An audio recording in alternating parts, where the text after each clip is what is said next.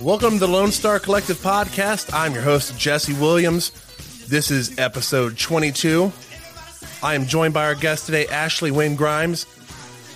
She is the owner of Cannabis Nursing Solutions, LLC. Welcome to the show. Thank you. Thank you for having me. How's the weather where you're at? You're in Maryland, correct? Yes, it is. Yes, I am. It is dreary and wet. It was actually warmer today than normal. We got up to 50 degrees, so pleasurable, I guess, in theory. We were at 75, I believe, today here in Austin. Ooh, that sounds like it feels amazing. But our temperatures are kind of like the lottery numbers right now. 75, 28, 32, 54, 74. You don't know what to expect. And just as it starts to warm up again, another cold front will come through and blast us. I think we're supposed to get back down to below freezing temperatures again this weekend. Wow. I wouldn't expect that. That's interesting. And given what happened to us in February of last year, I'd say a good chunk of Texans, they see the temperatures going below freezing, and it's that That's scared, yeah. That flashback look where you're like, right. We don't want to go back there again. You're right. Like, so are they planning? Have they upgraded you all systems so that won't happen again? So I have a history of, before I got into the communication space and nonprofit stuff, I did nuclear power plant operations in the Navy.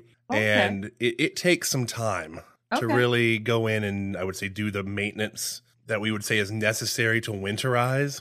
Right. Okay. But part of the problem we had this last time was not just winterization, but having the proper amount of natural gas on hand for the situation. And we are supposedly in a much better situation with that this go around. I don't expect that we're going to have 10 degree, 0 degree weather again like we did last year. It's possible. I won't say it's not possible. Yeah. I can dig it. I mean, I hope not. I hope that's a once in a lifetime occurrence like the past 3 years have been. I know y'all are used to it. Oh, yeah. Yeah, we're used. So I think that's a good thing about having regular chill, winter weather, because we can prepare for it. But I'm over it. Yeah, I'm over the snow. Yeah, the homes are designed for it, but then there's that, and that's something I don't miss about. We talked beforehand about I got stationed up in New York in the Navy, and it was. Yeah, I didn't like having to deal with, we got to go out and do something with the sidewalk. Otherwise, you're going to slip and fall and break half the bones in your body. Exactly. And then slide 100 yards down a hill. Well, and then the snow days, they close schools every other day, it seems like, because of the hope for snow, right? Got to make sure our kids are safe. And I'm joking. But every once in a while, they'll close schools in threat of snow. So that's another downfall of being in the area. But, what can you say? We get all the seasons. I can be thankful for that. You know exactly where you are when it is. I don't have to deal with the lottery numbers. Exactly. So I wanted to start off asking you about Asa's Medicine. Because I saw the book, I believe, on the site. But for some reason in my mind, I didn't put the two together that's your book. You actually wrote this book. Yeah, and I did. From my understanding, overview I've seen is that it's a third grader who I guess has used cannabis for medicine. Yes. Elaborate on that. Yeah. So, yes, I did write the book, and congratulations. You are one of very few people, if any, that has gotten his name correct. Most people are prone to saying Asa's Medicine. And even when I correct them, they still say that. So congratulations to you. So Asa's Medicine, yes, it's a third grader. In the story, it doesn't actually tell you what his diagnosis is, and that was intentional. But he does require cannabis as medicine, and he actually moved from another state to Maryland, likely because he can access his medicine on school grounds, because we do have that law here. And he's in class, and he mentions that he needs to go take his medicine, and another little boy makes fun of him and hurts Asa's feelings, and they come to a resolution at the end. Where Asa and his school nurse actually end up teaching the class about medical cannabis. Nice.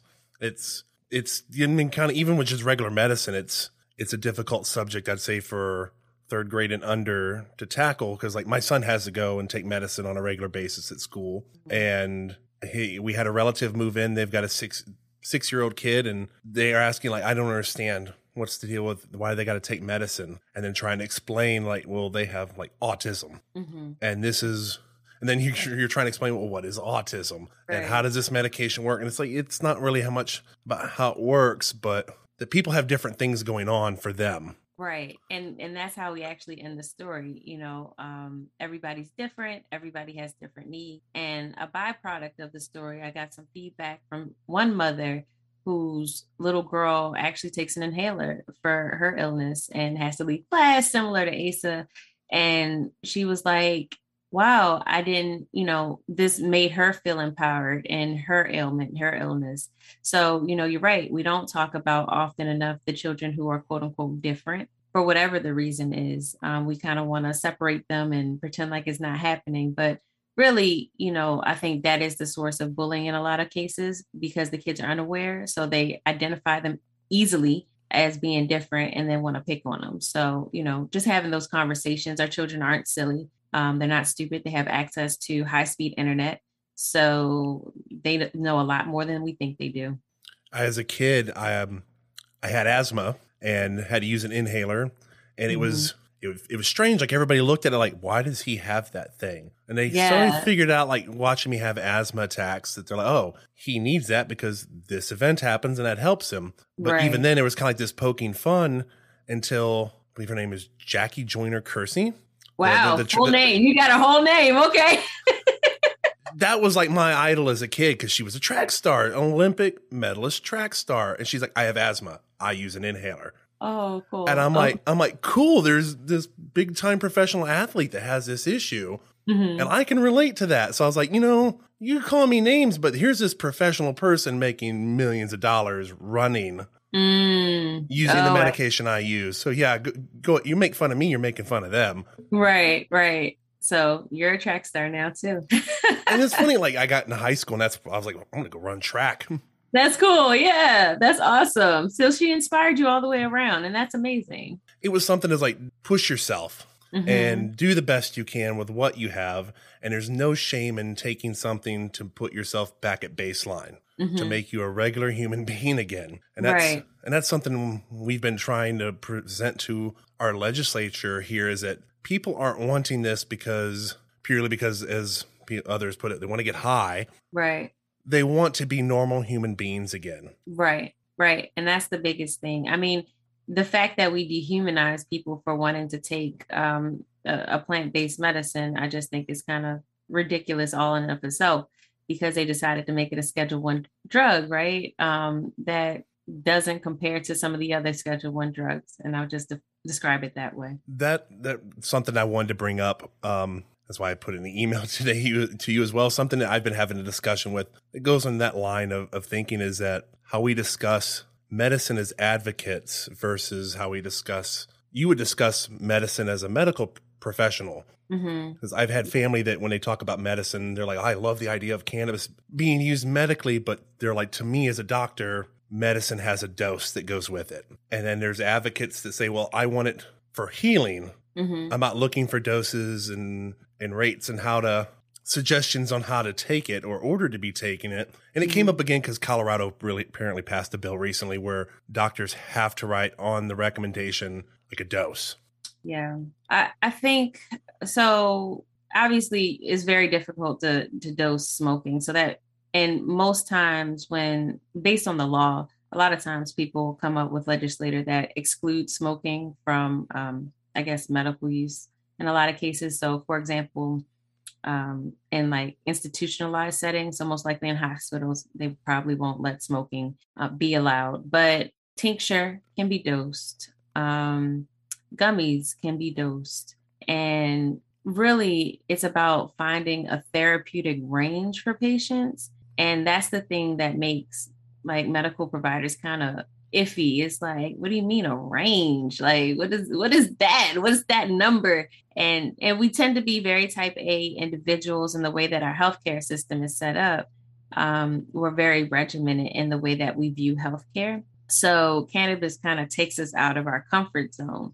in a lot of ways, which is why the stigma exists to begin with, especially in the healthcare community and for a multitude of reasons, even outside of it. And something we were talking about there, like Texas does not have, we explicitly have banned smokable items in our medical program. Yeah, I heard. Yeah. They said anything that has ignited or burned, and it's kind of strange because the way they've written it, you could possibly do a vaporization. Mm-hmm. It kind of seems like that's a gray area, but as well, I've noticed that there's, I don't want to say nebulizer. That's the correct term for it. And you'll understand when I say nebulizer, like, nebulizer treatment's a little, you put an air hose to it and it turns it into a vapor. And I say that you'll understand it because I've brought this up and people are like, oh, you're talking about an inhaler. I'm like, no, not an inhaler, not like albuterol. Right. But taking a liquid solution and putting it in the little compartment and pumping air through it. And there's really, from what I can find, there's nothing that bans that here. I don't think that any state has really banned that method yet. And I want to know, like, if you've heard of anything with that. If you haven't, it's okay. No, I haven't heard anything. No, I haven't heard anything about them banning it per se. It's usually the smokable fire combustion version that people are kind of fearful of. Anything else, for the most part, a lot of people don't even realize there's all these different alternatives to consuming. So when you talk about cannabis, they automatically assume you mean rolling a joint or a blunt. But they don't really think about all the alternatives that exist for patients. Even, nebulizers, they do have inhalers in some states. They have sprays, and then most people's go-to is tincture or gummies, as the more common form of alternative. So, well, we're going to go into our first break here at the Lone Star Collective podcast. So when we come back, we'll discuss about your background, how you got into this as a nurse. This is episode 22. I'm your host, Jesse Williams. My guest, Ashley Wynn Grimes of Cannabis Nursing Solutions. We'll be right back after this sponsor break.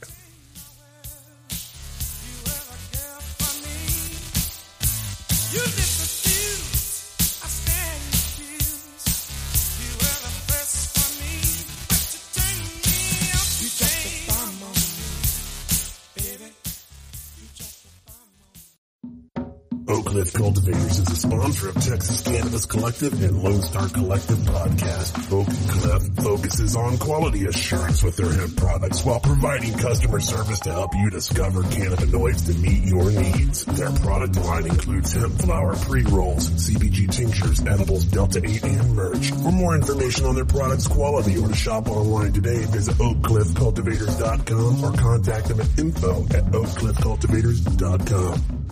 You know it would be cool if your business was mentioned on a podcast several times an episode. Well, you could have a slot right here on the Lone Star Collective, just like the one I'm doing right now. Show your community that your business supports changes to social welfare regarding cannabis in Texas.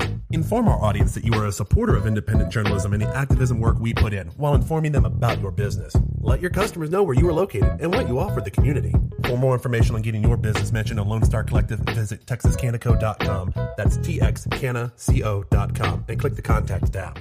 Welcome back to the Lone Star Collective podcast, distributed on Spotify, iTunes, Google Podcasts, Facebook, and much more, to give Texans information regarding policy, industry, and culture. Here is this week's host, Jesse Williams and Austin Zamhariri.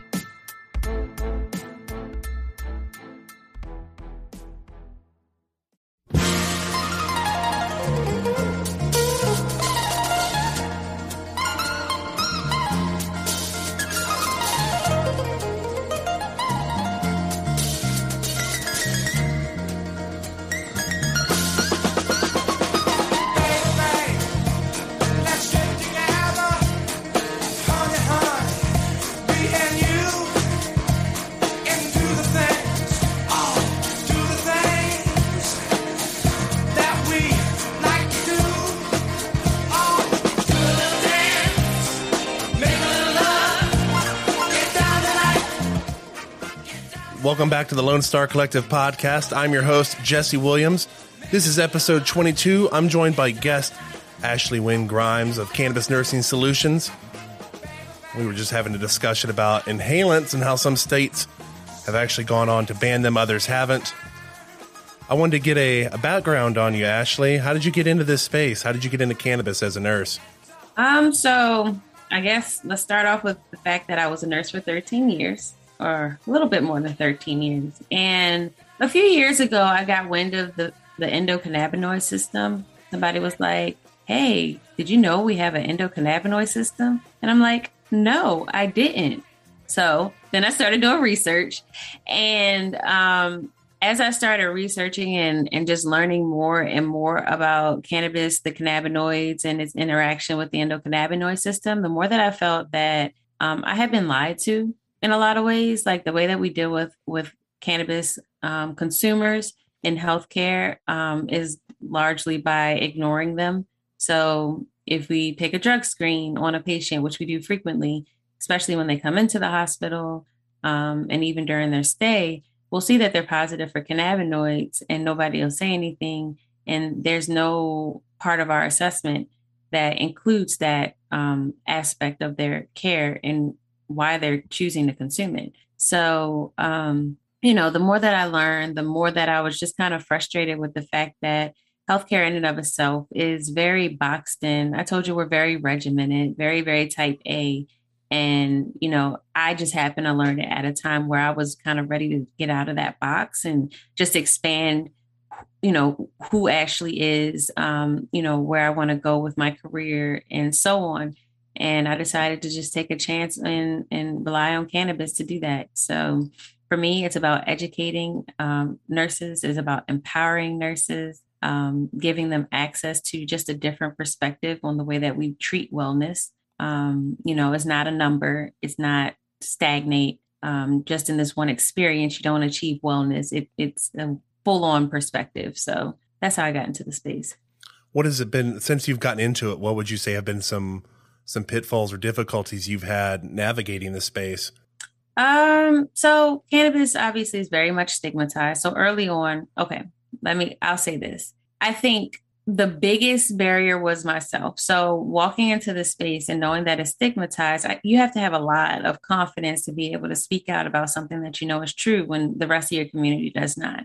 And so early on, I think a lot of time was spent trying to, convince people what I knew was right. And I had to realize that not everybody's going to see it the way that I see it today, because it's not a whole lot of people saying it, right? Like the media message is what the collective believes. So, by me trying to break through that barrier, that's just something that is part of what my job is. So I've learned that I'll always have work to do as long as somebody doesn't believe what's true, is that cannabis is medicine. I can totally get that. It's like when I first started showing up to our Capitol to start even take note of what was going on and talk to people, it was like, how do I convince people not only this is right, but even a way of getting this message to their legislature where their legislature can understand it on their level. Mm-hmm. And then it became this thing where I realized I came from an engineering community in the Navy doing nuclear power plant operations. So everything was very logic driven, very procedure. Everything's, like you said, regimented. Yeah. And I realized the arguments that you make and the way you have these discussions aren't about regiment and logic. Right. You want that there, but it tends to be there has to be some emotion mixed in with the discussion you have. And then the next challenge is finding a story and emotion that isn't commonly used. Because it seems to be, and I imagine y'all probably went through this, you hear the same story over and over and over, and it becomes worn out. Yeah. And you realize you have to take a different approach. You have to have a different story, a different angle to try to get them to be convinced. Yes, I resonate with that a lot. I feel like most of what I see in cannabis is an emotion, is driven solely by emotion, and is not really a story behind it or behind the messaging per se. So like we tend to want to take cannabis as the archetype and say we love the plant. You all should love the plant, but the world's just not going to see it like that right now. So, taking different approaches and figuring out how to get whatever your population of people, whoever's interested in hearing what you have to say, I think it's probably a struggle that a lot of us in this industry experience. I noticed that I found an article about you, and I realized it states that you were involved in, I guess, is House Bill 0617 in Maryland. Yeah. And you were helping develop the policy with that. And I looked it up real quick for the Maryland General Assembly. And this was Public and Non-Public Schools Medical Cannabis Policy for Administration During School Hours and Events, Connor and Reina's Law. Can you give us some background on that and your work with that? I probably should have mentioned that when I was talking about the book, because that's actually what inspired the book. But I did not help with the policy. So that was Connor and Reina are two children here who need to take medical cannabis, and they are the advocates. Their parents are the advocates who were able to get this law passed. I mean, there was a lot of people involved, obviously, but I was not one of them. Where I came in was when they needed to build out guidelines with the school systems here in Maryland. So there was a work group put together after the policy was passed in 2020. And we broke down everything that all of the schools needed to know as far as implementing into their schools. So where can they, access it? Who has access to it? Who is going to administer it? The child's role in it. Can you administer it at school games or on the bus or, in the hallway or outside the doors? It was those type of conversations that we broke down.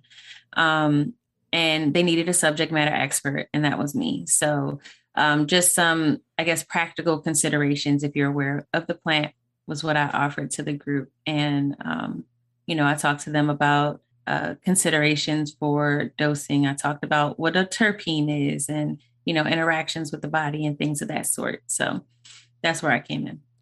You bring this up, and it's something I realize why dosing is such a important factor, especially for those situations. Because I mentioned like having asthma. Mm-hmm. A child with asthma is given a rescue inhaler, sent to school, mm-hmm. kept in a nurse's office, possibly, if rules allow, they keep it like a backpack with the prescription label on it. That way, if they have an asthma attack, it's there and readily available. And I say, hey, you take 2 puffs of this. Mm-hmm. And it starts becoming, how do you comparatively do this with cannabis? So you have like an epileptic student who's having a seizure, and it's like, well, how much do I administer in this situation? So the expectation is that the parents have identified, because we got to remember cannabis is a patient-driven medicine. So yes. although they do require, here in Maryland at least, they do require our clinical directors to fill out a form and, write down what they say. At the end of the day, the clinical director is likely going to do what the parents say they've already done and has worked in the past. Oh, I can totally understand that, being in our own medical program here. Right. So when the kid comes to school, the nurse will only administer what is written on that piece of paper written by the clinical director, which ironically was decided by the parent. It makes sense. I mean, the parent has done a trial and error as to what works best. Mm-hmm. And we're lucky. I wouldn't say lucky. It's great. It's great that this is the type of administrable medicine that you cannot overdose on. So you can't really give too much. And if to give too much would be a child's worth, like an entire child, you can fill them up with this and then try to administer. Yeah, it's an insane amount. So it's not happening. And you'll know after time, like what's too little and doesn't work. So it's great that the parents can have that flexibility with that to work with their providers. And then, as you said, the provider is going to write it down. Right. Right. So, I mean, and basically the way that most laws are set up is driven off of how the patients decide they want to consume it. Like for the most part, our medical providers aren't participating in navigating that. And I can imagine as well, like here they came out with new gummies, and they're created with what they call nano emulsion. and you can put the gummy pretty much between your lip and your gums and kind of rub it in. Dissolves. And it dissolves way quicker than your normal tincture. Yeah. So it's really, like you said, it's a preference to, do I want a typical tincture or edible that could take 30 minutes to an hour? Or do I want this other tincture that's like, hey, I'm having a seizure. Somebody can put this in my mouth, rub it against my gums, and good to go. Right. You know, and that's the thing, you know, I feel like I keep saying the word regimented, but that's the thing about wellness that I think that people kind of get a little misinterpreted. Wellness is based on how you feel today. So if you're not feeling okay today, nobody can tell you that. If you know, in healthcare, we say, do you have pain? If the patient says yes, the answer is yes. And then when they rate it, it is just what they say it is in that moment. And that's true with a lot of disorders and imbalances that happen throughout the body. If the patient is experiencing, let's say, anxiety, who am I to tell you that you're not? I can't. It's an experience that you're having. So if you experience relief from that, what is it? What took you there? Right? What other things contributed? Because it's not all about cannabis medicine. It's about how you treat your whole body, your awareness of your body. So, and patients have largely not been participants in that. They're usually told what to do, when to do it by whatever, you know, mystical doctor, nurse, or whoever is giving them instructions. And so they're used to being told certain things about their body. But when it comes to cannabis, it's the exact opposite. They're the ones who's saying what the experience is, and we're navigating it in a journey based on their experiences. I think a good comparison would be that, like if you've ever had a child, or to anybody who's raised a child, is that when a child needs food, they'll tell you they're hungry. They'll let you know they're hungry, that they need food, and that's a sign that that's when they need the nutritional value put in them. So right now we're going to go into our second sponsor break here at the Lone Star Collective. I'm your host, Jesse Williams. This is episode 22. Our guest, Ashley Wynn Grimes, Cannabis Nursing Solutions. We'll be right back after this sponsor break.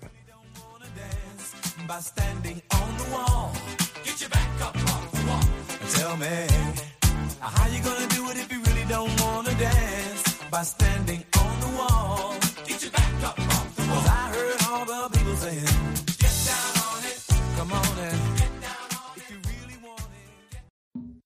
Oak Cliff Cultivators is a sponsor of Texas Cannabis Collective and Lone Star Collective podcast. Oak Cliff focuses on quality assurance with their hemp products while providing customer service to help you discover cannabinoids to meet your needs. Their product line includes hemp flower pre-rolls, CBG tinctures, edibles, Delta 8, and merch. For more information on their products' quality or to shop online today, visit oakcliffcultivators.com or contact them at info@oakcliffcultivators.com. You know it would be cool if your business was mentioned on a podcast several times an episode. Well, you could have a slot right here on the Lone Star Collective, just like the one I'm doing right now. Show your community that your business supports changes to social welfare regarding cannabis in Texas. Inform our audience that you are a supporter of independent journalism and the activism work we put in, while informing them about your business. Let your customers know where you are located and what you offer the community. For more information on getting your business mentioned on Lone Star Collective, visit TexasCannaCo.com. That's TXCannaCo.com, and click the Contact tab. Welcome back to the Lone Star Collective podcast, distributed on Spotify, iTunes, Google Podcasts, Facebook, and much more, to give Texans information regarding policy, industry, and culture. Here is this week's host, Jesse Williams and Austin Zamhariri.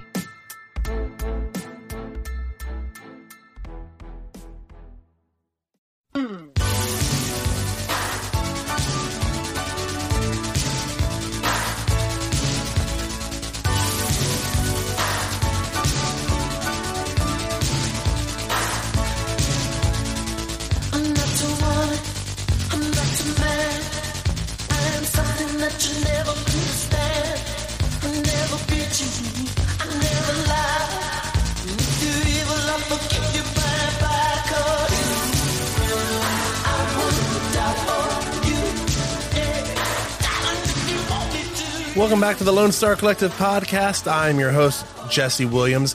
This is episode 22. I am joined by guest Ashley Wynn Grimes of Cannabis Nursing Solutions. We were just talking about wellness from day to day and how your body is giving you basically cues as to what's wrong with you. And that's why we go to people like Miss Ashley Wynn Grimes, is because sometimes we don't know how to interpret those cues. I know the first time I ever had diverticulitis, which is not something fun to have, I thought I had a kidney stone. And I'm glad I went to a professional to get it looked at and get a good interpretation of those cues. Mm-hmm. So what has it been like in Maryland with y'all's medical program? How would you talk about it? How would you describe it? I think it's a work in progress. I think that's the easiest way to describe it. Many of these states, our states, have not had any experience in implementing something along these lines, especially with the, it's kind of I don't know the word to describe it, but, it's a federal one drug. I mean, it's a federally scheduled one drug. And then at the same time, each state has its own way of creating their rules. And they try their best to learn from other states who have done it in the past. But the reality is we just don't have a whole lot of experience with this. So every state, they do it. They try out certain things. Some things work, some things don't, depending on, how who's in charge, who's implementing the policies, who's running your program. Certain things may or may not be biased based on that person's experiences. So, I think there's a lot of work to do. They're considering recreational for this cycle coming up. And I think that's going to be very exciting and interesting to see how that unfolds. But for me, my focus has been more around healthcare policy, shifting that narrative in our healthcare system so they understand that cannabis is medicine. And that, I think, can't move but so far until it's removed from that Schedule I status. So, it's cool. It's fun. I like participating with everything that has been put out there, learning about legislation and policies and bills and things of that nature. Nurses, one of our roles are to be advocates. And I think this is really my only experience being a true advocate. So do you have any concerns from the medical side if recreational does happen in Maryland? I've heard people across different states where they've said that I guess it's to an extent it's kind of really hindered the medical programs. Yeah, because then it removes the need. Sorry. It removes the need significantly. Like I feel like there should be a lot of focus on the medical program for medical purposes. I don't see anything wrong with recreational consumption, but at the same time, I think that group of people who want to participate from a recreational standpoint without having medical guidance, without being kind of supported with understanding their health and wellness, that group of people, I think, do have a choice and can choose the recreational side. But then there are a group of people who truly need somebody to fix or help them fix something that's wrong with their body, to have a good quality of life. For sure. To just do daily things, to stand up because, you have severe arthritis. If you're at the end of life and you just want to enjoy the last years of your life, like while dealing with all of the, things that come along, the comorbidities, what we call them, all of the different disease processes. So yeah, I think a little bit more focus or identification of what we're calling medical cannabis versus the rec side or adult use, I think should be made a little bit more clear. And you should get equal amount of money to fund both. Oh, yes, definitely. I think that's the biggest thing. The money seems to shift over to the rec side because a lot of people are making profits and the medical side just kind of gets pushed to the wayside. So that's my fear. That's not actually what's happening here, but I don't want that to happen. So pivot a little bit, this last part of into ending this last segment, I want us to be able to talk about, we've already mentioned your background. We were talking beforehand about, when I found your book, it said you were a Master's of Science, your RN, BC, LSSBB. Yeah. I wonder if you could elaborate on that with your qualifications there. Yeah, so the master's obviously is a master's degree, but it's in nursing education, which is different from an MSN, by the way. Most MSNs are nurse practitioners. I'm not a nurse practitioner, so some people get that confused as well. But the LSSBB Lean Six Sigma Black Belt. So a long time ago, when Toyota was first born, they created a process and a system that they follow where they could create the cars exactly the same every single time. Hospitals in recent years have decided that that's a really cool process, and we would love to be able to recreate that for human beings. So I worked in corporate for a while, and that's what I did. We implemented processes to the best of our abilities to help improve consistency amongst the delivery of care. And then I also have certifications as well in professional development, nursing education. And I think that's it. I don't know. I think that's it. And when you mentioned, you said black belt before, that's what I caught was black belt. And I was like, I'm not sure what I caught beforehand. I was like, but I'm wondering how. My mind went to like karate. Yeah, I know. It's like, what does karate have to do with the healthcare industry? And you're like, Lean Six Sigma Black Belt. Oh, I'm like, okay, I know exactly you're talking about Six Sigma. Yes, Yeah. lots of companies are incorporating that. And in the Navy, we technically have that. We just go, yeah, here's the procedure. Right. Here's right. the procedure for how to do this. It's been nailed down as to how Right. this works. Don't deviate from it. We know this works this way. Exactly. It just makes it very hard when you're dealing with patients to be able to recreate that. So, Well, it's just in people in general, it's so many variants. And Yeah. as a parent of a child with autism, I've gone through ABA training, applied behavior analysis, and then you realize you're just really breaking it down to what are they trying to obtain? What are they trying to get away from? And once you start kind of getting to these cores, then you're able to replicate the desired outcomes you're wanting every time. Right. Wanted to also ask you, give us some information about Cannabis Nursing Solutions.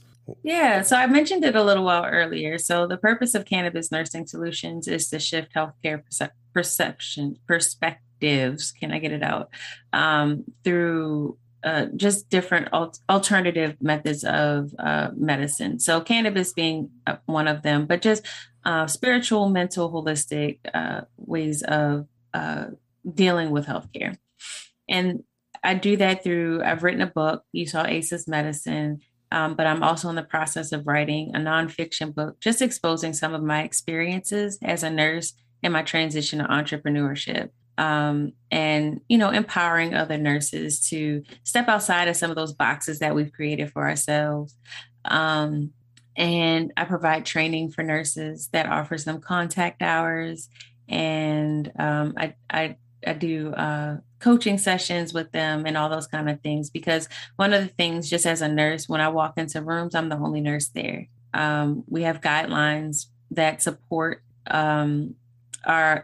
the boards of nursing in implementing cannabis into our care. So providing a proper assessment for a patient who may be consuming and being able to help them make the best decisions for themselves, give them the adequate information so they can make their patient-driven decisions. So that's a large part of what Cannabis Nursing Solutions is intended to do. So to amplify my voice through other nurses in order to have a bigger impact on the patients who we serve. Read out your website. So that way the listeners and whoever will want to watching our video we're recording right now can get an idea about where to find you and find your services. Yeah, so it's www.cannabisnursingsolutionsllc.com. You can also email me at cannabisnursingsolutions@gmail.com. And they can buy ACEs Medicine, the paperback there, correct? Yes, they can get it's the hardback that's on my website that's available. I don't have any more paperbacks. But you can get it. You can get it on Amazon, whichever version that you want. Okay. I was like, I'm pretty sure I'm looking at her site right now, cannabisnursingsolutionsllc.com. And I was like, that's where I saw the description. And it's like ACEs Medicine paperback. And I'm like, okay, I'll ask her about that. Yeah, no, it's okay. It's okay. I need to update it if it's not right. It's okay. Hardback is much preferred, if you ask me. I know. They last a lifetime. Even in the third graders' hands, they're like, they want to He-Man it. Right. Yeah. I prefer the hard copies, and I sign them if you get them from my website. So anybody who's interested of getting a signed copy, just go to the website. Bonus perk of going to CannabisNursingSolutionsLLC.com. Signed copy of Aces Medicine. Yes. One last question. Do you have any advice for the advocates here in Texas? Streamline your message. Make sure that your message is very clear. And like you were saying earlier, just distinguishing yourself from others, because things kind of like different businesses pop up or advocates just kind of pop up. And depending on, how big that voice is, it can overshadow maybe what you're trying to accomplish with your messaging. So I think that's a big part of it. I think almost every organization or advocate's real goal and purpose right now is to provide education to the masses, to the different populations who may be aware, may be consumers, may not be aware, what have you. So I think streamlining your educational services and making sure that, we're getting the messaging out, I think is the biggest thing. Awesome. Well, we appreciate your time here at the Lone Star Collective and Texas Cannabis Collective for talking to us on our podcast here. That'll do it for episode 22 of the Lone Star Collective podcast. I'm your host, Jesse Williams, joined by guest Ashley Wynn Grimes, CannabisNursingSolutionsLLC.com. You can find Aces Medicine there. I'm pretty sure I'm going to buy a copy within the next month because I've got a third grader. Nice. So it should resonate perfectly with my son. Yet again, thank you for joining us, and everybody have a great evening. Adios.